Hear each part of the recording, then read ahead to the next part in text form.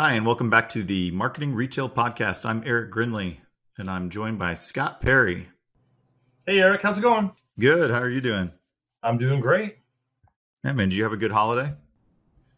I did. It was nice and relaxing. Good time. Spent some time with the family and just kind of chill out for a little bit. It was good. How about you? Oh, yeah, no, it was good. It's nice to have a little bit of a break, but glad to be back at it. And it's always tough whenever you go on break and you come back and just things are just piling up and piling up. That doesn't slow down, doesn't wait for us to do anything. Work knows no break kind of thing. No, it's a fast re-engagement. It's like coming back in off of orbit or something. Yeah. Well, I know, the last time that we talked and we did this podcast, after that, we had a bunch of stuff going on. We went to the Furniture Today Leadership Conference. I know you headed up to New York for that Next Tech conference. So I figured we could start by kind of talking a little bit about those two conferences and how they went and why people might want to attend things like this in the future. So, obviously Furniture Today Leadership Conference, I've been going to that for a few years now. I don't know how many years you've been attending it, but it's always a pretty good conference. I love the fact that there's a lot of great networking opportunities there. Because not like market where it's really busy and everybody's in the shopping mode, really people are there to learn and to, really kind of share ideas and find out what's going on in the industry. How did you like it? I love that conference. The furniture industry doesn't have a lot of conferences that really get me excited. That's one that I just love to go to, connecting with peers, learning what's new. The content was good. The venue was nice.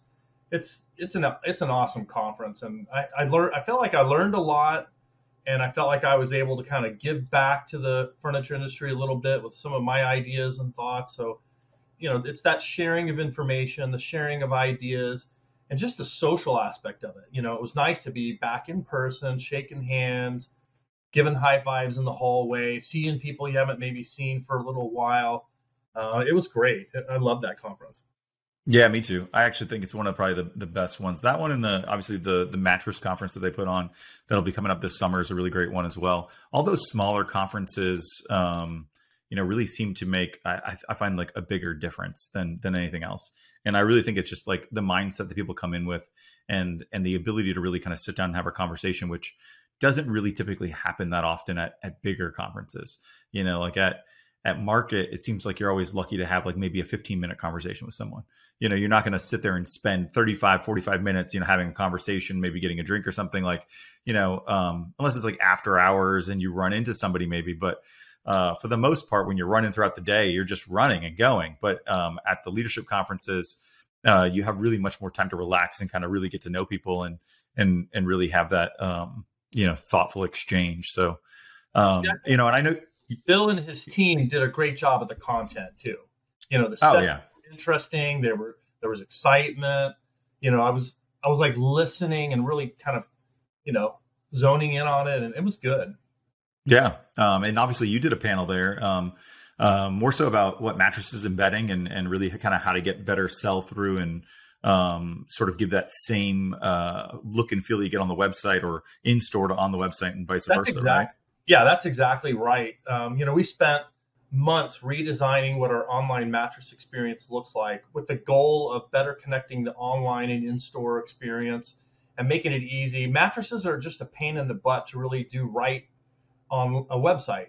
There's so many different variations. You've got different comfort levels, soft, medium, firm. You've got different sizes. You've got different bases and box springs. And then you've got sheets and pillows and mattress protectors, and to kind of put all that together the right way was a big challenge. But my team is, they're champs, and they solved that challenge. And I think we have one of the best online mattress experiences that there are out there, including the mattress firms of the world. I think we really nailed it. So yeah, anyway, no, I agree. Showcase that and also kind of show some of the results from that as well. Yeah, really. I mean, if you have a mattress business out there and it's attached to a furniture store, even if it's standalone, you should really go check out Jerome's website and how they're doing that, because they did really invest a lot of time and energy into revamping that and make it work, which a lot of people haven't been able to figure out. It's the online mattress sort of world got really kind of blown up when disruptors came in with the bed in the box stuff, but they the retail world was really kind of lagging behind and trying to figure out what they were going to do and how they were going to compete. And it's really kind of hard to make mattresses interesting in store and online. So, to really kind of come up with something that's working and really being able to generate in-store sales and leads is no small feat. No, and it's such an important part of our business. It's north of 20% of our retail sales. It's a high margin product. And, I think it's maybe easier to execute if you have a small selection, like the bed in the box guys, they've got a few different kind of products out there, but we've got like 25 different mattresses and all the variations of, it's just a lot to kind of put together. So, oh yeah, challenge. You think about it as a consumer, right? Like when I go in to even shop for a mattress in store, it's a little bit overwhelming and confusing. It's like, what is the difference between mattress A and mattress B? And it's so sometimes small and minute that like figuring that out is difficult. It's mysterious. So the way I shop for things around value, I want to know what's in it too. What do all these layers mean? Why is this mattress $1,000 and this one's $3,000? And to really be able to see, the difference with a comparison grid and understand the materials that are put in there, or this one is handmade, or the covers, this and the different foams and latex and Talalay latex, and what does a, individually wrapped coil mean? How does coil count matter? There's so much mystery around it that when you demystify that, the customer understands. You're kind of getting what you pay for to a certain degree, but you also need to kind of test these in person. And so part of it's also education. It's not just about the product. It's how do I shop for a mattress? What do I look for? And just trying to educate along the way. I think the customers appreciate that as well. Yeah, I think it's really interesting that people started buying mattresses online without really laying on them or sleeping on them, because that is completely opposite to how I would shop for a mattress, right? When I shop for a mattress, I want to lay on it and really kind of feel it. That's why a lot of the mattresses that we've bought for our house in like the last 10 years have come from sleeping on them at hotels, because then I go, well, I've really spent some time on this. I really do know that I like it.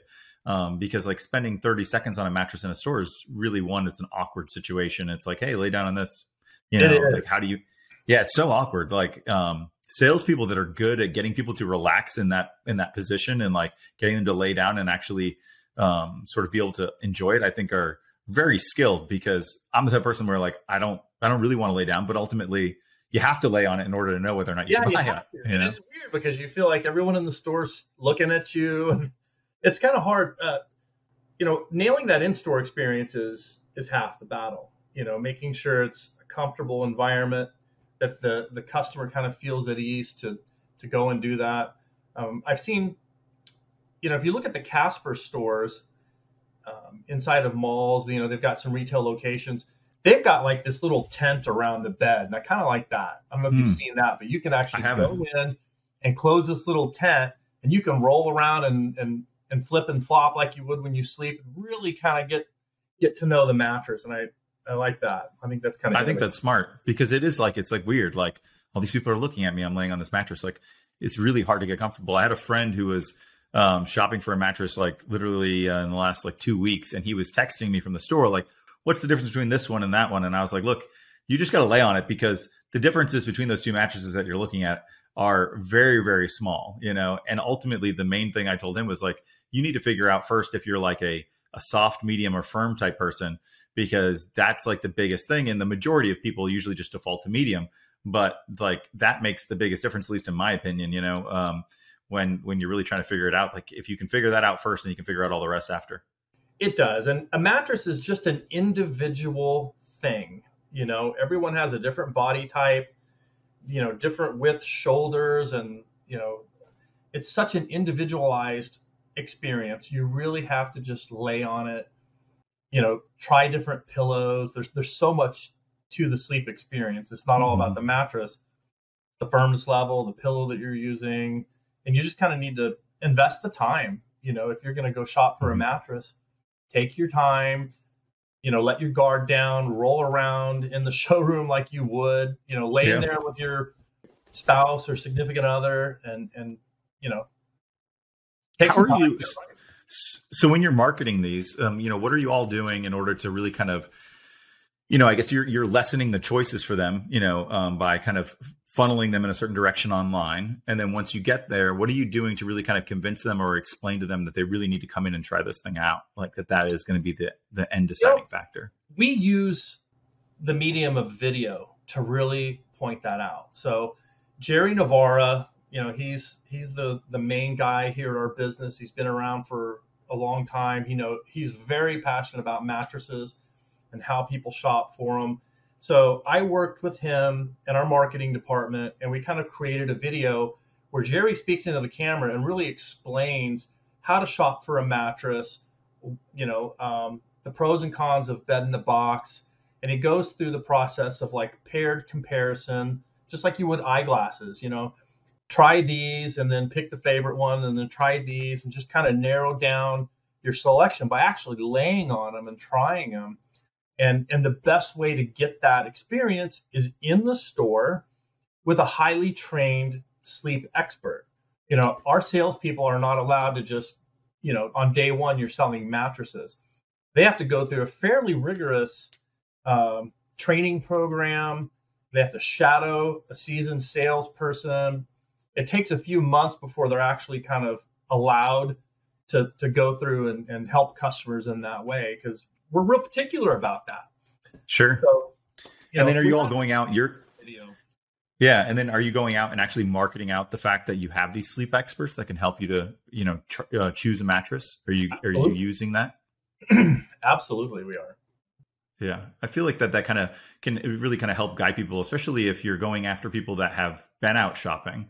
Like if you're targeting people that have been shopping for a mattress, they've probably been overwhelmed. One thing that we've talked about, I don't know, not you and I don't think have talked about this, but we've said it a lot internally, is that, especially when the first time you buy a mattress, like you grow up kind of knowing that like a Mercedes-Benz is, high end and, the Honda's maybe middle of the road. And, you have this understanding of brand and where it lies with quality, essentially, or what the brand image stands for in quality. You also have somewhat of an idea of what these things kind of cost. But the first time you go into a mattress store, you might have 25 different brands to look at. You might have 25 different mattresses to look at. And you don't really have that association of brand to cost. And so then you lay on all these mattresses, and it might be that the one that you really like all of a sudden is, $3,000, $4,000 versus the one that you thought that you were going to be affording maybe is, $899. But then you lay on that and realize that that's, not where you want to be. And so that journey of buying a mattress for the first time buyer can really be a long one, especially when you think like for the younger generation that's out there. Usually their first mattress has been gifted to them. They didn't purchase that themselves. It was gifted to them or given to them. And so there's a lot of education that has to happen with that, where you just even get associated to a brand, a product and a price that you're used to. Because it can be a shocker to go into a store, lay on a mattress, and be like, man, this thing's amazing. I'd love to buy this. Then you look at the price tag and you're like, well, I'm not going to buy that, So, it's just a different journey for the different customers. Yeah, we try to make it affordable through financing, and then also, just trying to sell that customer.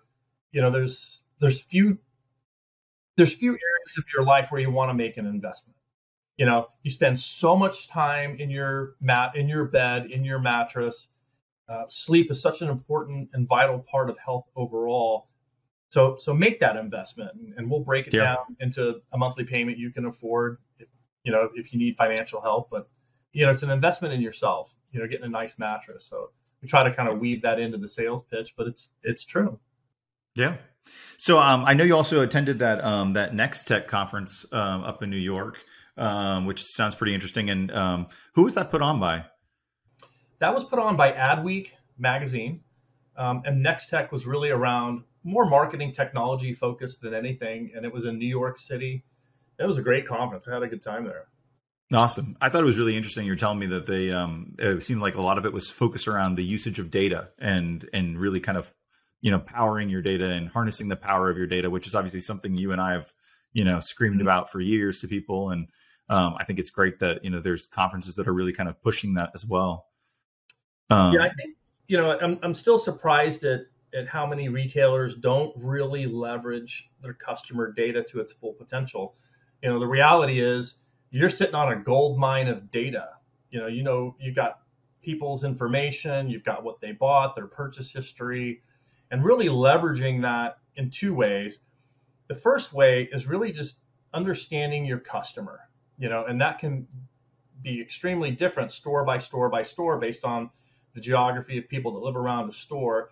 But really understanding who is my customer, who do I attract, and then taking another pass at that. Why do our customer profiles look like this? Is it because of the demographics around the store? Is it a result partly of our marketing channels that attract certain demographics differently than others? And then the third thing is, okay, who do we want more of in our customer profiles that we're attracting, and using that same data to target? We load all of our customer data. We have a customer data platform. We load all that into LiveRamp. We understand who our customers are, and that also allows us to target our messages across all of our channels to customers we know we attract that like our brand. So it's and the results are phenomenal. We see a much higher return on ad spend, higher purchase frequency, higher customer lifetime value when we make sure we're in front of the right people. And it also just gets us really efficient, which is something we're really trying to do in 2023. All about efficiency and testing. Oh yeah, no doubt. It's interesting. You talk about how like different channels can affect the customer that you get in store. Absolutely. We just started doing this study recently internally, looking at over the last year of testing for streaming television campaigns. Like what is that driving for response in store?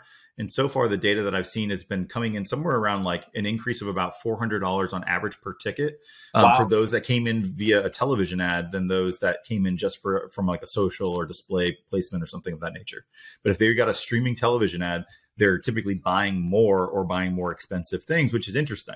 And so obviously we're going to dive more into that to figure out like what would maybe be even more root cause of that, or what programs are they watching, trying to look at more data. But just to see an increase in the overall ticket price, across the board on those customers that are coming in through that channel, I think is very important. And it really tells the story that like you are going to get different people for the different mediums that they're watching or that they're affected by. Absolutely. And we see the same thing. One thing that was surprising when we went through our customer analysis was we're skewing a lot older than we thought we were. And part of that is because historically we've been, very heavy into broadcast TV, and specifically non-skippable type content. So the morning news, the evening news, some sporting events. So then, when you look at it from that lens, it's like, well, no wonder we're seeing so many of these silver sophisticates or an older generation. And there's nothing wrong with that. They got disposable income. They're not still paying for kids in college. They got money to spend. So that's fine. But we also want more of those families. So we have to kind of look at that and we target those maybe a little bit more because they'll be around longer, so we can kind of work on them. It's interesting what you said before about seeing that higher average order value with people that are coming in from TV ads, specifically streaming. We see a similar thing. We're not bifurcating the streaming versus the broadcast, but one thing that we do that's really cool, and maybe this is a takeaway for the audience, is we always look at Google Analytics. We look at clickstream data to really understand what's happening on the website. It doesn't always tell the whole story. So one thing we did back in September of last year is we put a survey on the site. What inspired you to come to Jerome's.com today? And then you've got 10 randomized options. So the order of the choices is always randomized. Super simple survey. You just choose like TV, catalog, email marketing, Google search. You've got social media, Instagram, TikTok. You got all these different things. And then we have that creating Google Analytic events based on your response. So now we're hearing it directly from the customer's mouth. What inspired you to come? Because you never know, and it doesn't always show up in clickstream data. because No. you may be inspired by Instagram on your phone and then you go on your computer later and there's no way to connect the dots. So just asking that question and then following the conversion rate and average order value based on the response that customers give, it made a world of difference in how we kind of look at things. Oh, yeah. No, I think that's a great idea. Are you incentivizing customers at all to actually fill out the survey? No? No. We've got it set to where it'll fire on about 25 to 30% of customers that are on the site for more than 15 seconds. And it's a super unobtrusive, simple little thing that pops up. You choose the response and it goes away. So it's not interrupting your experience too much. It's just a quick little thing. If you don't want to do it, you can X out of it.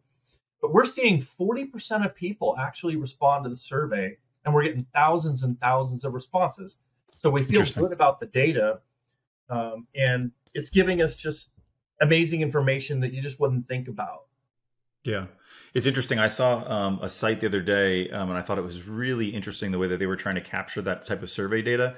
They were doing it on during the checkout process when the person would fill in their shipping information. So you'd fill in your shipping information, but before you could hit submit, so you've already basically committed, right? You filled out all the first two. Yeah, you filled out the first 2 or 3 forms, right? So you're already in the process. Now you're just basically confirming your shipping address. And then they would ask you, what brought you here today?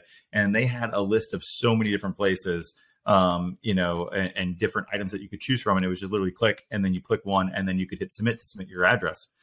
And so I thought that was really interesting because it's like, typically when you do those surveys, you're going to get some people that fill it out and some people that aren't. And, and you also don't know if people are just going to click something random, which you still don't know even in the checkout process.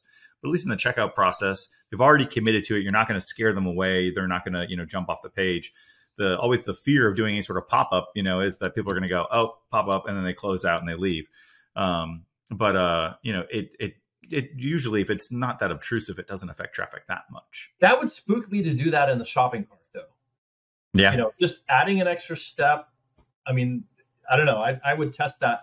We've tested, and we look at the data, like people that answer the survey, people that skip the survey, people that were served the survey versus not. And we really don't see it affecting conversion rate at all. It's like a non-factor with conversion rate. So we feel safe with the current setup. I'm not sure I'd want to test it in the cart, but that's an interesting idea as well. Yeah, I know. I thought it was interesting. I think one thing that might be really cool to try out is if you did it almost like CAPTCHA, right? Where it's like, so you say like, prove you're not a robot, tell us where you came from, and I would maybe do it after they submit the order. Oh, yeah. That was the same thing that they did. It was like basically like I submitted my credit card information. I had put in my name, my address, all my information. I submitted my credit card information. Then it brought me to the next thing, which was like basically to confirm shipping and confirm the shipping address. And when I've already ordered it, it just asked me to confirm my shipping address, which is probably not even a relevant step. It's probably not even necessary. They probably just added an extra page and made it look like I needed to confirm these things when it's really just an order confirmation page. And then it's asking you to confirm also where you came from, and then you hit submit and you're done. So even if I closed out, I had already purchased it. I just wouldn't have to confirm my address. Right. Yeah. So, but it was just done in such a way that it seemed like it was part of the checkout process. Like I had to do it. So I just think that it's a really interesting way of capturing data. But anyways, well, we're at about 23 minutes. So, just a couple of quick things and then we'll kind of wrap up. We're trying to keep these under 30 and, for the audience. So obviously we got Vegas market coming up. We'll be there.